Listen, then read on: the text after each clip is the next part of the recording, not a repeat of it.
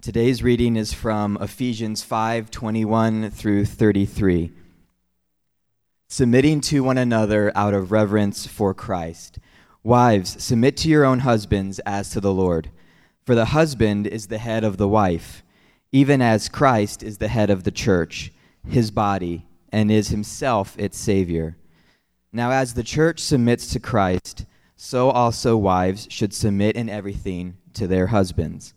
Husbands, love your wives as Christ loved the church and gave himself up for her, that he might sanctify her, having cleansed her by the washing of water with the word, so that he might present the church to himself in splendor, without spot or wrinkle or any such thing, that she might be holy and without blemish.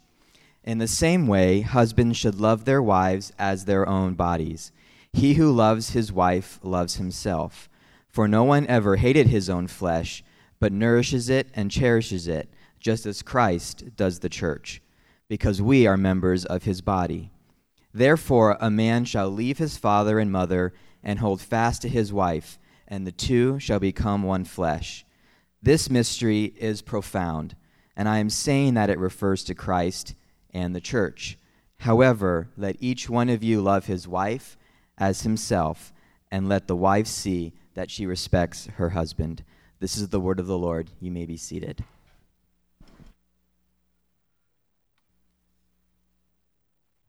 Good morning. Good morning. It's great to see you all here this morning. My name is Dave. I'm the lead pastor here at Redemption Tucson, and it's great to be here all together this morning. And just a heads up, if you're new or you've never heard me preach before, I want to let you all know I have a speech impediment.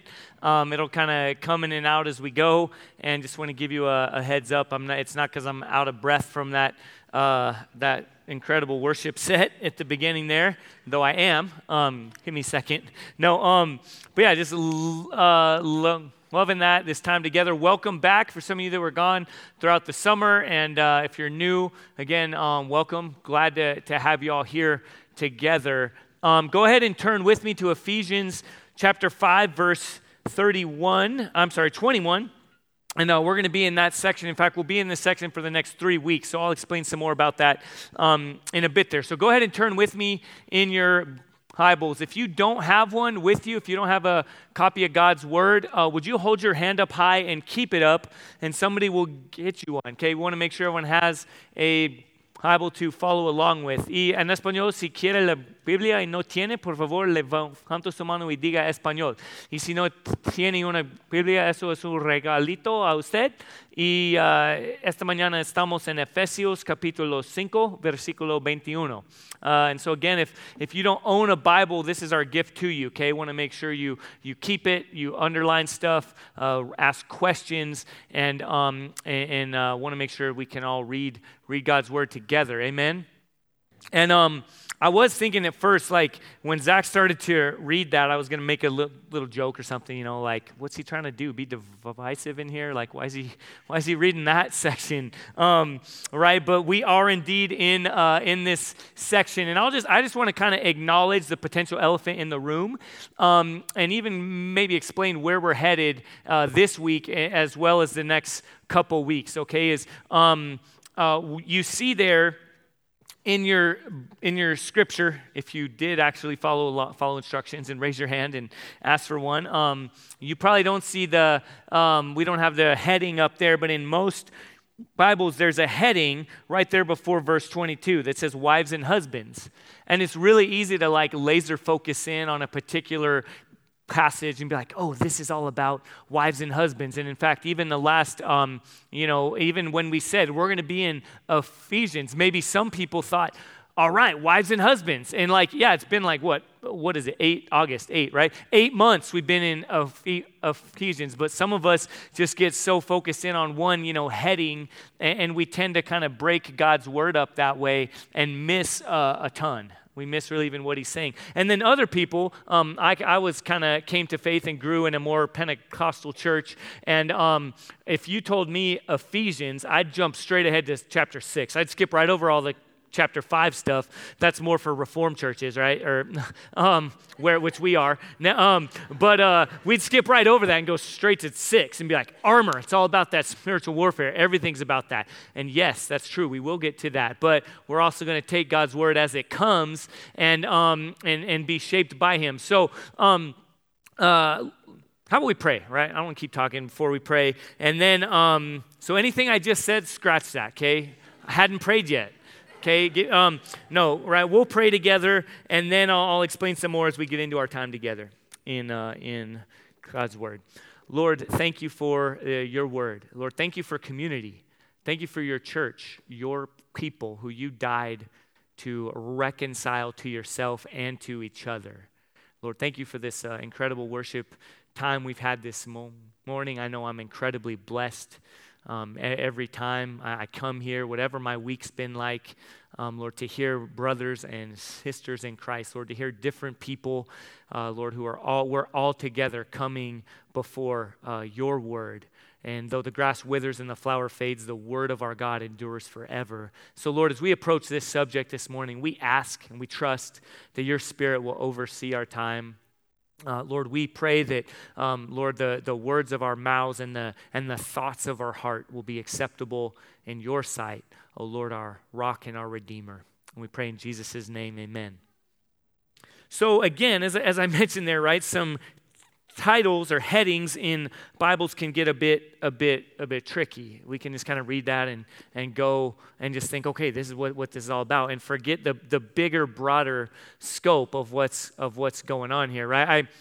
We started in verse 21, and again, you might be looking and be like, that was halfway through a sentence. It says submitting, the first word, submitting to one another out of reverence for Christ. And then there's a new heading, right? You can't just start above the heading. You got to, but again, just so you know, the verb, everything that comes from this, and there is specific stuff, all right, to husbands and wives, and we'll get into this in the next couple weeks. But the big idea there is reverence for Christ. And then the verb there, submitting to one another, is the verb that everything else depends on.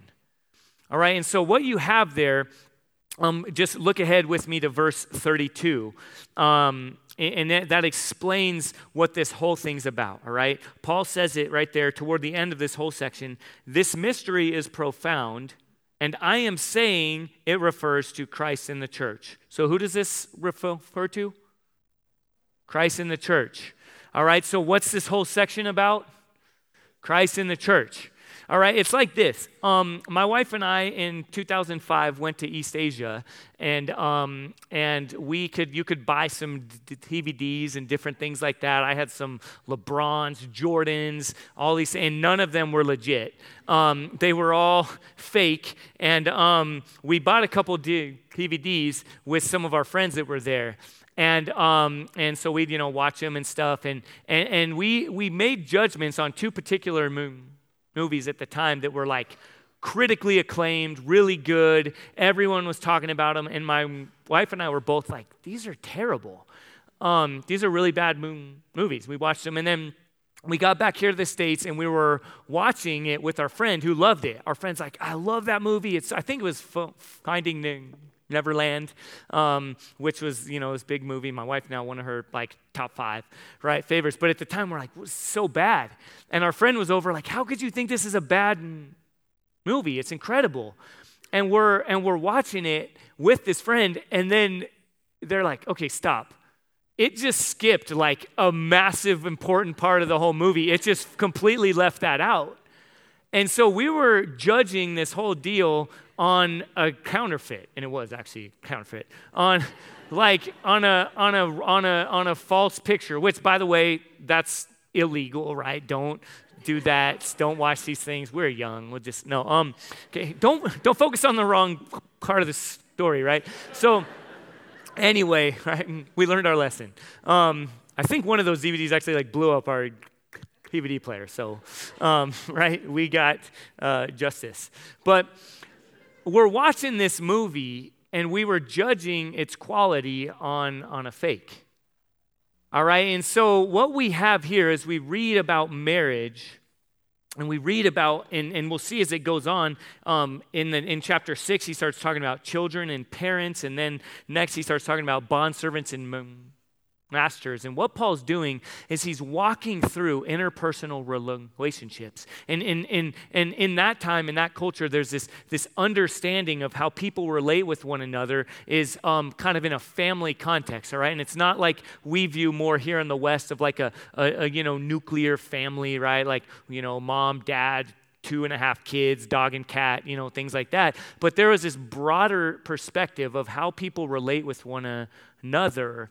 And so Paul walks through this on the implications of the gospel. But lest we forget, again, in verse 32, he explains the mystery is all about the relationship between Jesus and the church. And so it's like this, okay? The real thing, okay, the full movie, the critically acclaimed story that has transformed the entire world, that the good news of Jesus, the gospel, and then as he works his way backward, he says different human relationships are like a picture of the gospel. They're meant to be like a signpost or a trailer, if you will, pointing to this glorious relationship between Creator God and his people, his church. And so a lot of us, though, I want to acknowledge in this room, and I think it's really important before we just dive, do a cannonball plunge into wives and husbands, I want to acknowledge that most of us are operating out of having viewed counterfeits. And I think it's even unhelpful if we just approach this conversation and don't recognize the cultural waters that we swim in are full of pain and brokenness. We're looking through, in many cases, distorted lenses. And so we engage a really important subject like this, and we're not going to shy away from the stuff that God has put in his word. But we need to understand first that as we talk about what is like, it could be understood as like an economy of power, right? Like how people relate with one another. And we read words like leader or head or authority, and then we read words like submit. And we're looking through, again, distorted lenses, and those words are loaded, and understandably so. All right, again, like you just look at, there's been abuse, there's been injustice, there's been pain in the world that we live in. And so what we need to do today, and that's why we started back at verse 21, is understanding the big idea is out of reverence for Christ.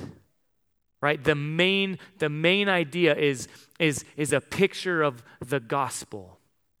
All right? In short, it's this. When God created us, he said that our identity and our purpose in every relationship we have, all right? Now, okay, hear me, because we often, I think every week almost we say this, but we can tend to miss this.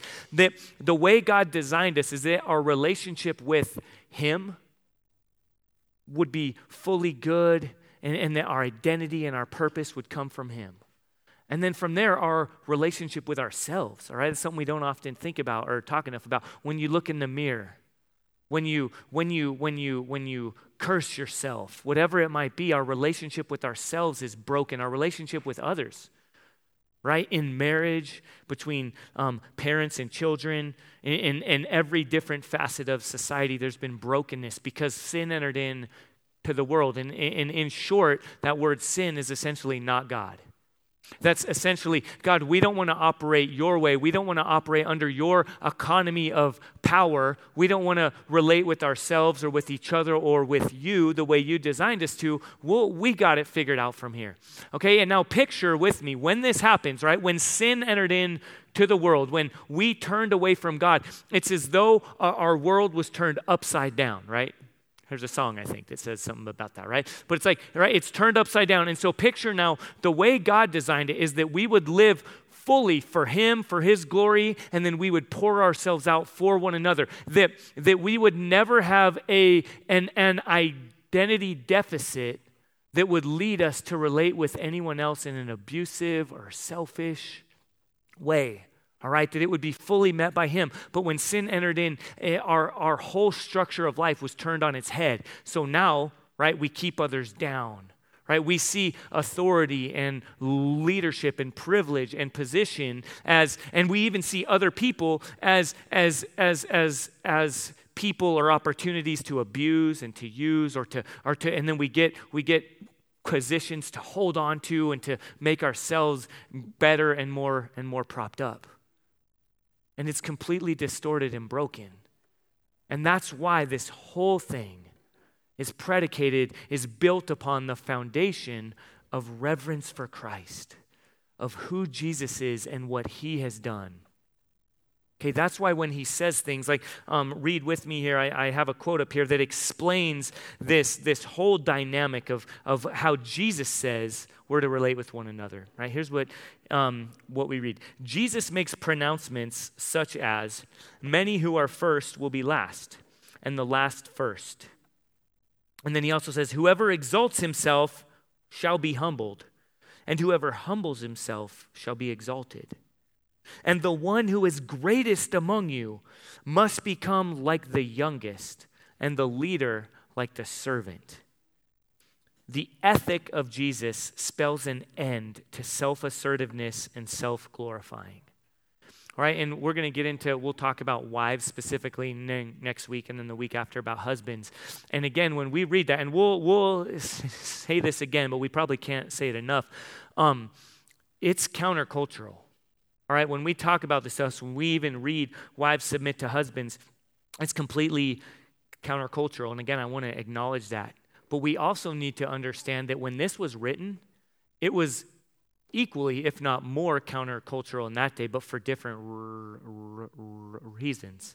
All right, somebody read wives submit to husbands, or, they would read that and be like, oh yeah, of course, right? That's how it is. Like there's a whole pecking order. There's a diagram that we could show or that we'll have, but it's basically at the very top. It's called the paterfamilias. Okay, this is the Latin in this time, the understanding of how power structures worked. And at the top is the head, is the father, is men, is the Senate. In this day in Rome, it was Caesar, the very top, and all kinds of people that we read and quote, like Aristotle, for example, wrote some things about that, and he talked about the ethic, the necessary ethic that the person at the top of the whole pyramid would be loved, and that it would be bad leadership to even be loving.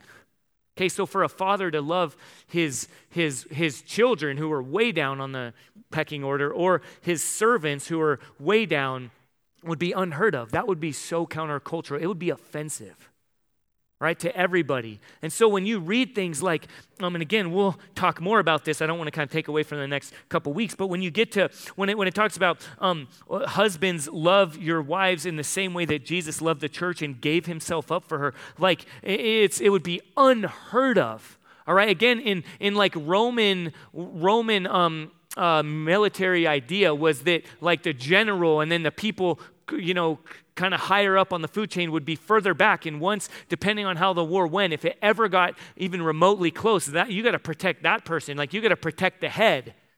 All right, but Jesus turns it upside down, right? It's as though when Jesus entered into our world, again, like picture this. It looked like he was walking around on his hands. Right? People saw Jesus, this authority, a rabbi relating with untouchable people. Jesus affirming women and having women disciples and followers that he gave incredible respect to and dignity. And it would be unheard of. People saw him as like, this guy's walking around on his hands. He's completely upside down. And then again, things like this, the first shall be last, or if you want to be great, you must become like the youngest, and the leader must be like the servant. That would just be crazy talk.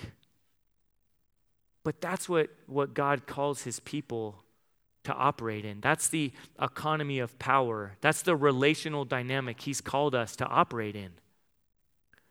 But hear me, Jesus is not only our example, he's our sustainer and initiator.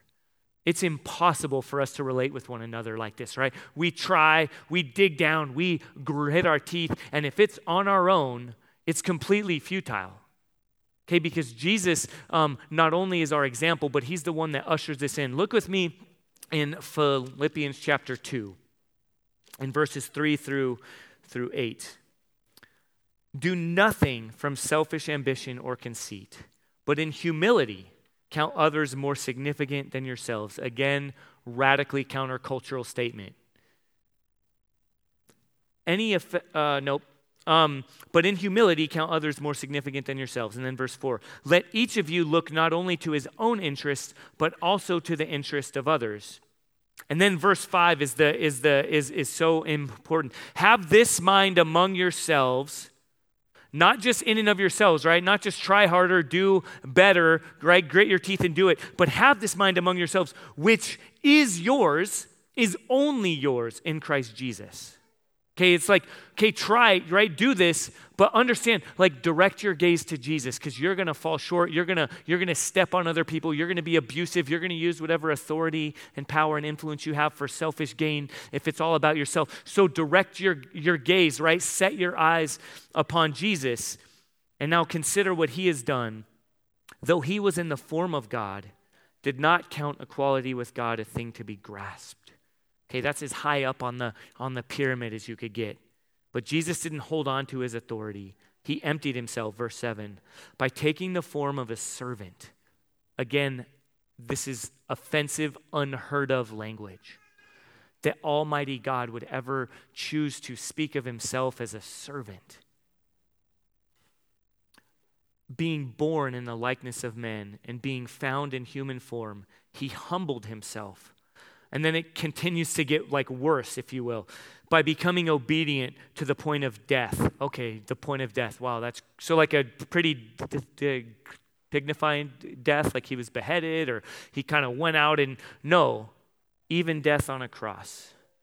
Right? When we look at the cross, okay, look with me in a moment, we see, right, pain. A lot of times that's what we emphasize. And you think of, man, Almighty God, creator of heaven and earth, died on the cross, and he did, and it was painful, it was terrible, and you watch like the passion of the Christ, the movie, and a lot of what you experience is the pain.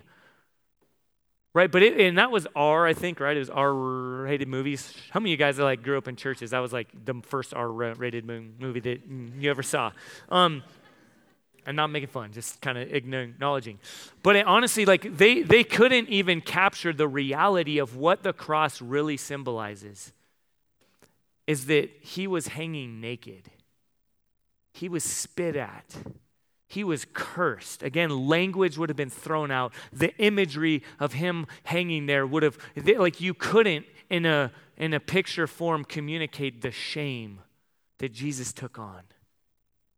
So when we talk about submitting to one another out of reverence for Christ, it's understanding that the one who, and this verse goes on in chapter 2. In fact, I cut it out because I had too much in here, but right, this can't be kept down, and it isn't up here, but right, this is Jesus, right? He was shamed on the cross, verse 9. Therefore, God has highly exalted him and bestowed on him the name that is above every name. And here's the outcome, all right, of Jesus' humility, of his descent, of the shame that he willingly took upon himself. It says that he has been highly exalted and bestowed on him the name that is above every name, so that at the name of Jesus, every knee should bow in heaven and on earth and under the earth, and every tongue confess that Jesus Christ is Lord, to the glory of God the Father. There will be this incredible worship scene of adoration of Jesus.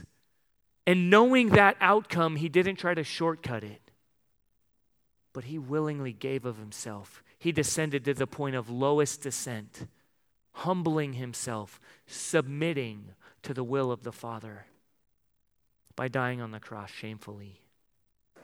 So when you and I are called to submit to one another, it's not grit your teeth, try harder, do better. It's look to Jesus and what he has done out of reverence for him.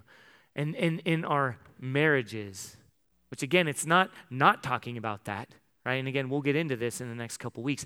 But if we just talk about that, not built upon the foundation of the radical gospel, the good news of Jesus, and understand that our marriages are to be a picture of the gospel.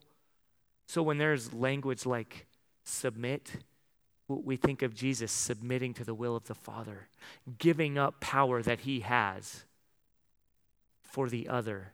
When we hear of love and lead and lay your life down just like Jesus did, we can't skip over reverence for Christ, the gospel. Amen. And so now as we continue, again, we need to understand that this is far-reaching. Right? It's not just talking about, because again, a result of sin is, well, what's in it for me? What do I have to give up? What do I gain from this whole relationship? And this economy and this economy of power, what's going on here? What's in it for me, or what do I lose? And all. And again, hear me say, and we'll really hammer on this next week. A lot of that suspicion is well placed. Because in the church, in society as a whole, in many of our homes, the relational dynamic, the economy of power has been Antichrist. Has been, I use what I have for me and to keep others down and to prop me up, to make my life better, to abuse those that God has entrusted to my care. Okay, so I want to acknowledge and just encourage, we will dive into that head first in the next couple weeks. But hopefully we see here that that's not God's economy of power. That's not what Jesus modeled on the cross, and that's not what he's calling us here to. He's saying, listen, those of you who have the more power, the more privilege, the more societal recognition, you have more to give up in order to get closer to Jesus. Okay, again, we'll talk more about that, but hopefully you understand that when he walks in this order and he talks about husbands and wives and children and then servants, he's showing that in that descending order, the lower you go, if you will, the closer you get to Jesus. Amen. So those that society says, you have all the power, you have all the privilege, you're up here. Well, those of us there are further from Jesus. And we need to give up more, right? We need to lay it all down in order to get closer, nearer to King Jesus, who gave up everything for his bride, for his church. And this isn't just husbands and wives, all right? It is that, but it's not just that. Read with me a helpful quote from Timothy Keller, who explains this. He says, Paul is applying to marriage a general principle about the Christian life, namely that all Christians who really understand the gospel undergo a radical change in the way they relate to people. Okay, he's saying, listen, Paul, the author here, is applying to marriage a specific relational dynamic, right?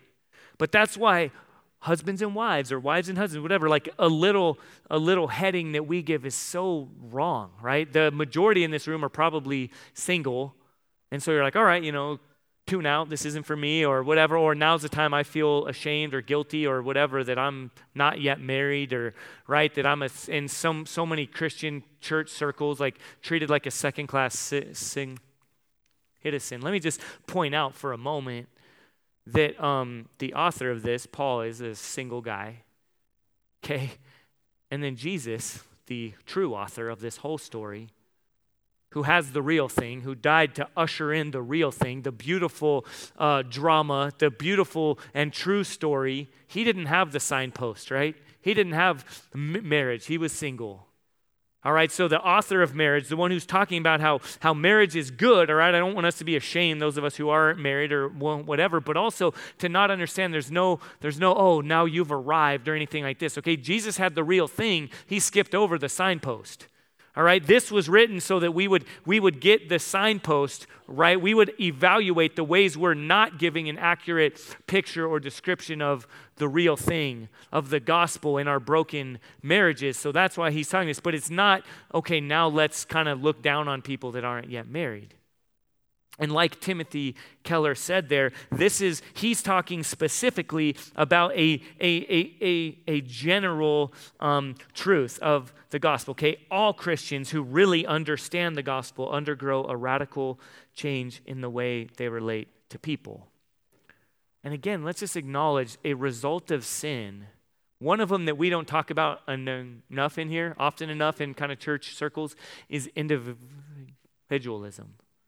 Is the way we read things and the way we understand things is always about me and my role and all this, right? We've already talked about that some. But again, in this cultural context, they were further along, or they were in a better place than many of us in our churches today, because you could have a single person could read this and not just think, well, that's not talking about me, I'm not married yet, and that, but would understand, well, man, many of my closest friends are husbands and wives.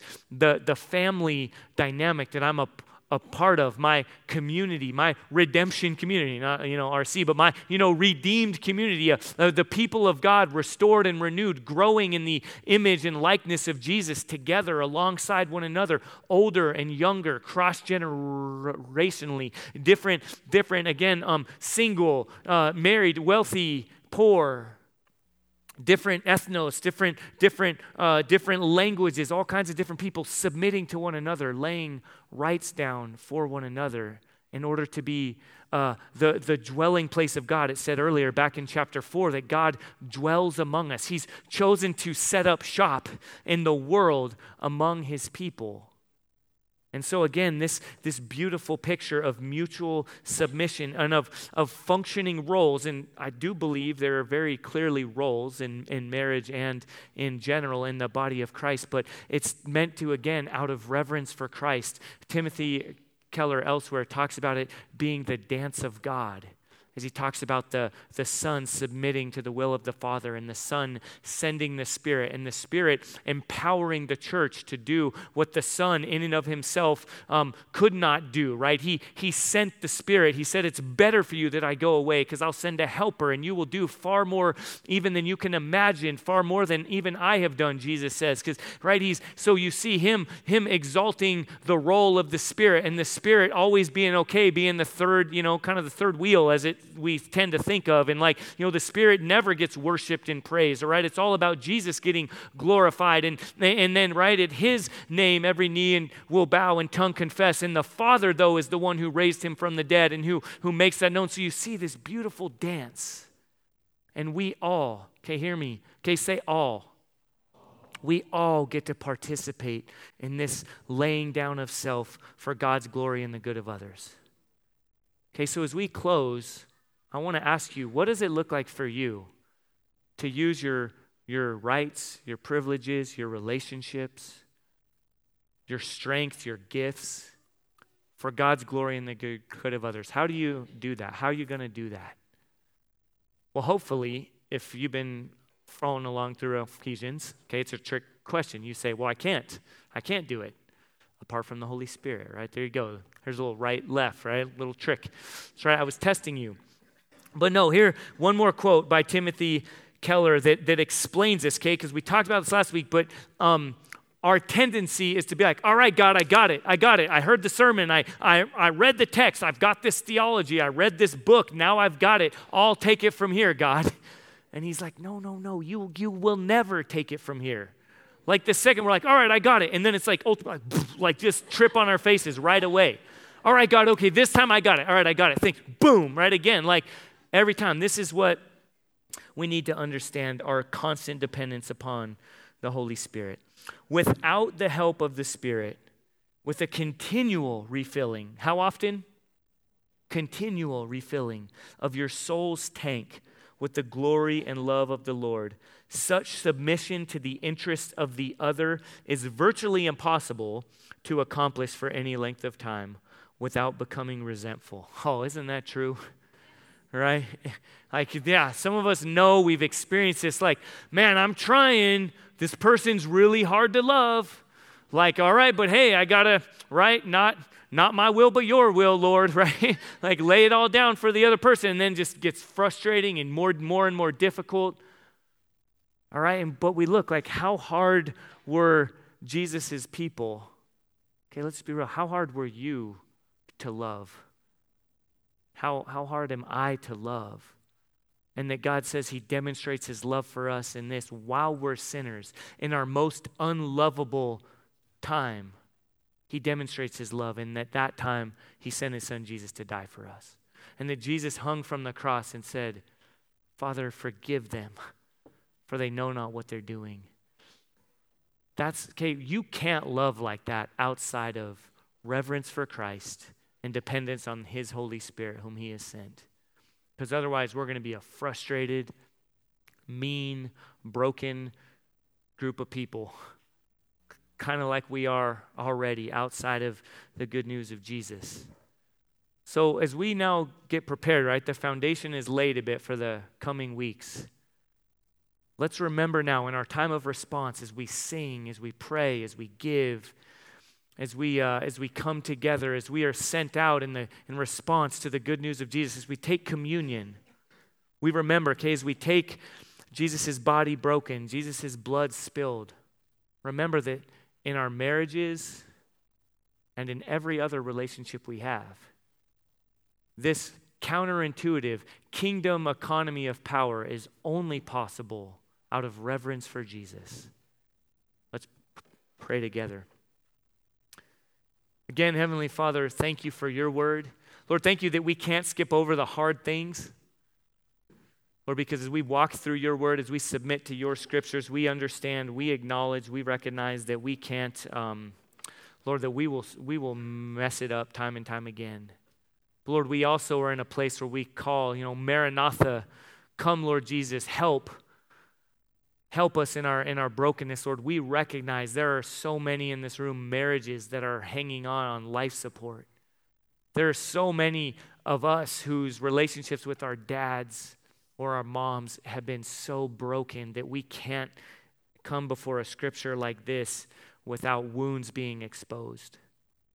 And so, Lord, we pray and trust that through your Spirit, not on our own strength, not because of our own wisdom or eloquence of speech, Lord, because of your grace, your undeserved favor, and Lord, your very real presence through your Spirit here, we can wade into such difficult waters.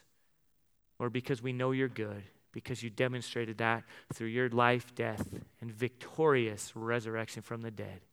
In Jesus' name we pray. Amen.